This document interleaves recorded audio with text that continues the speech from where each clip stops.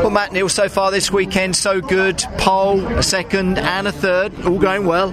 Yeah, so 2 out of 3. See if I can get line up a third one. But as you say, so far so good. Car feels strong in that race as well, Matt. Yeah, both mine and Flash's Alfa Juasa Type R's were great. We ran nose to tail all race really. He was a bit lighter than me.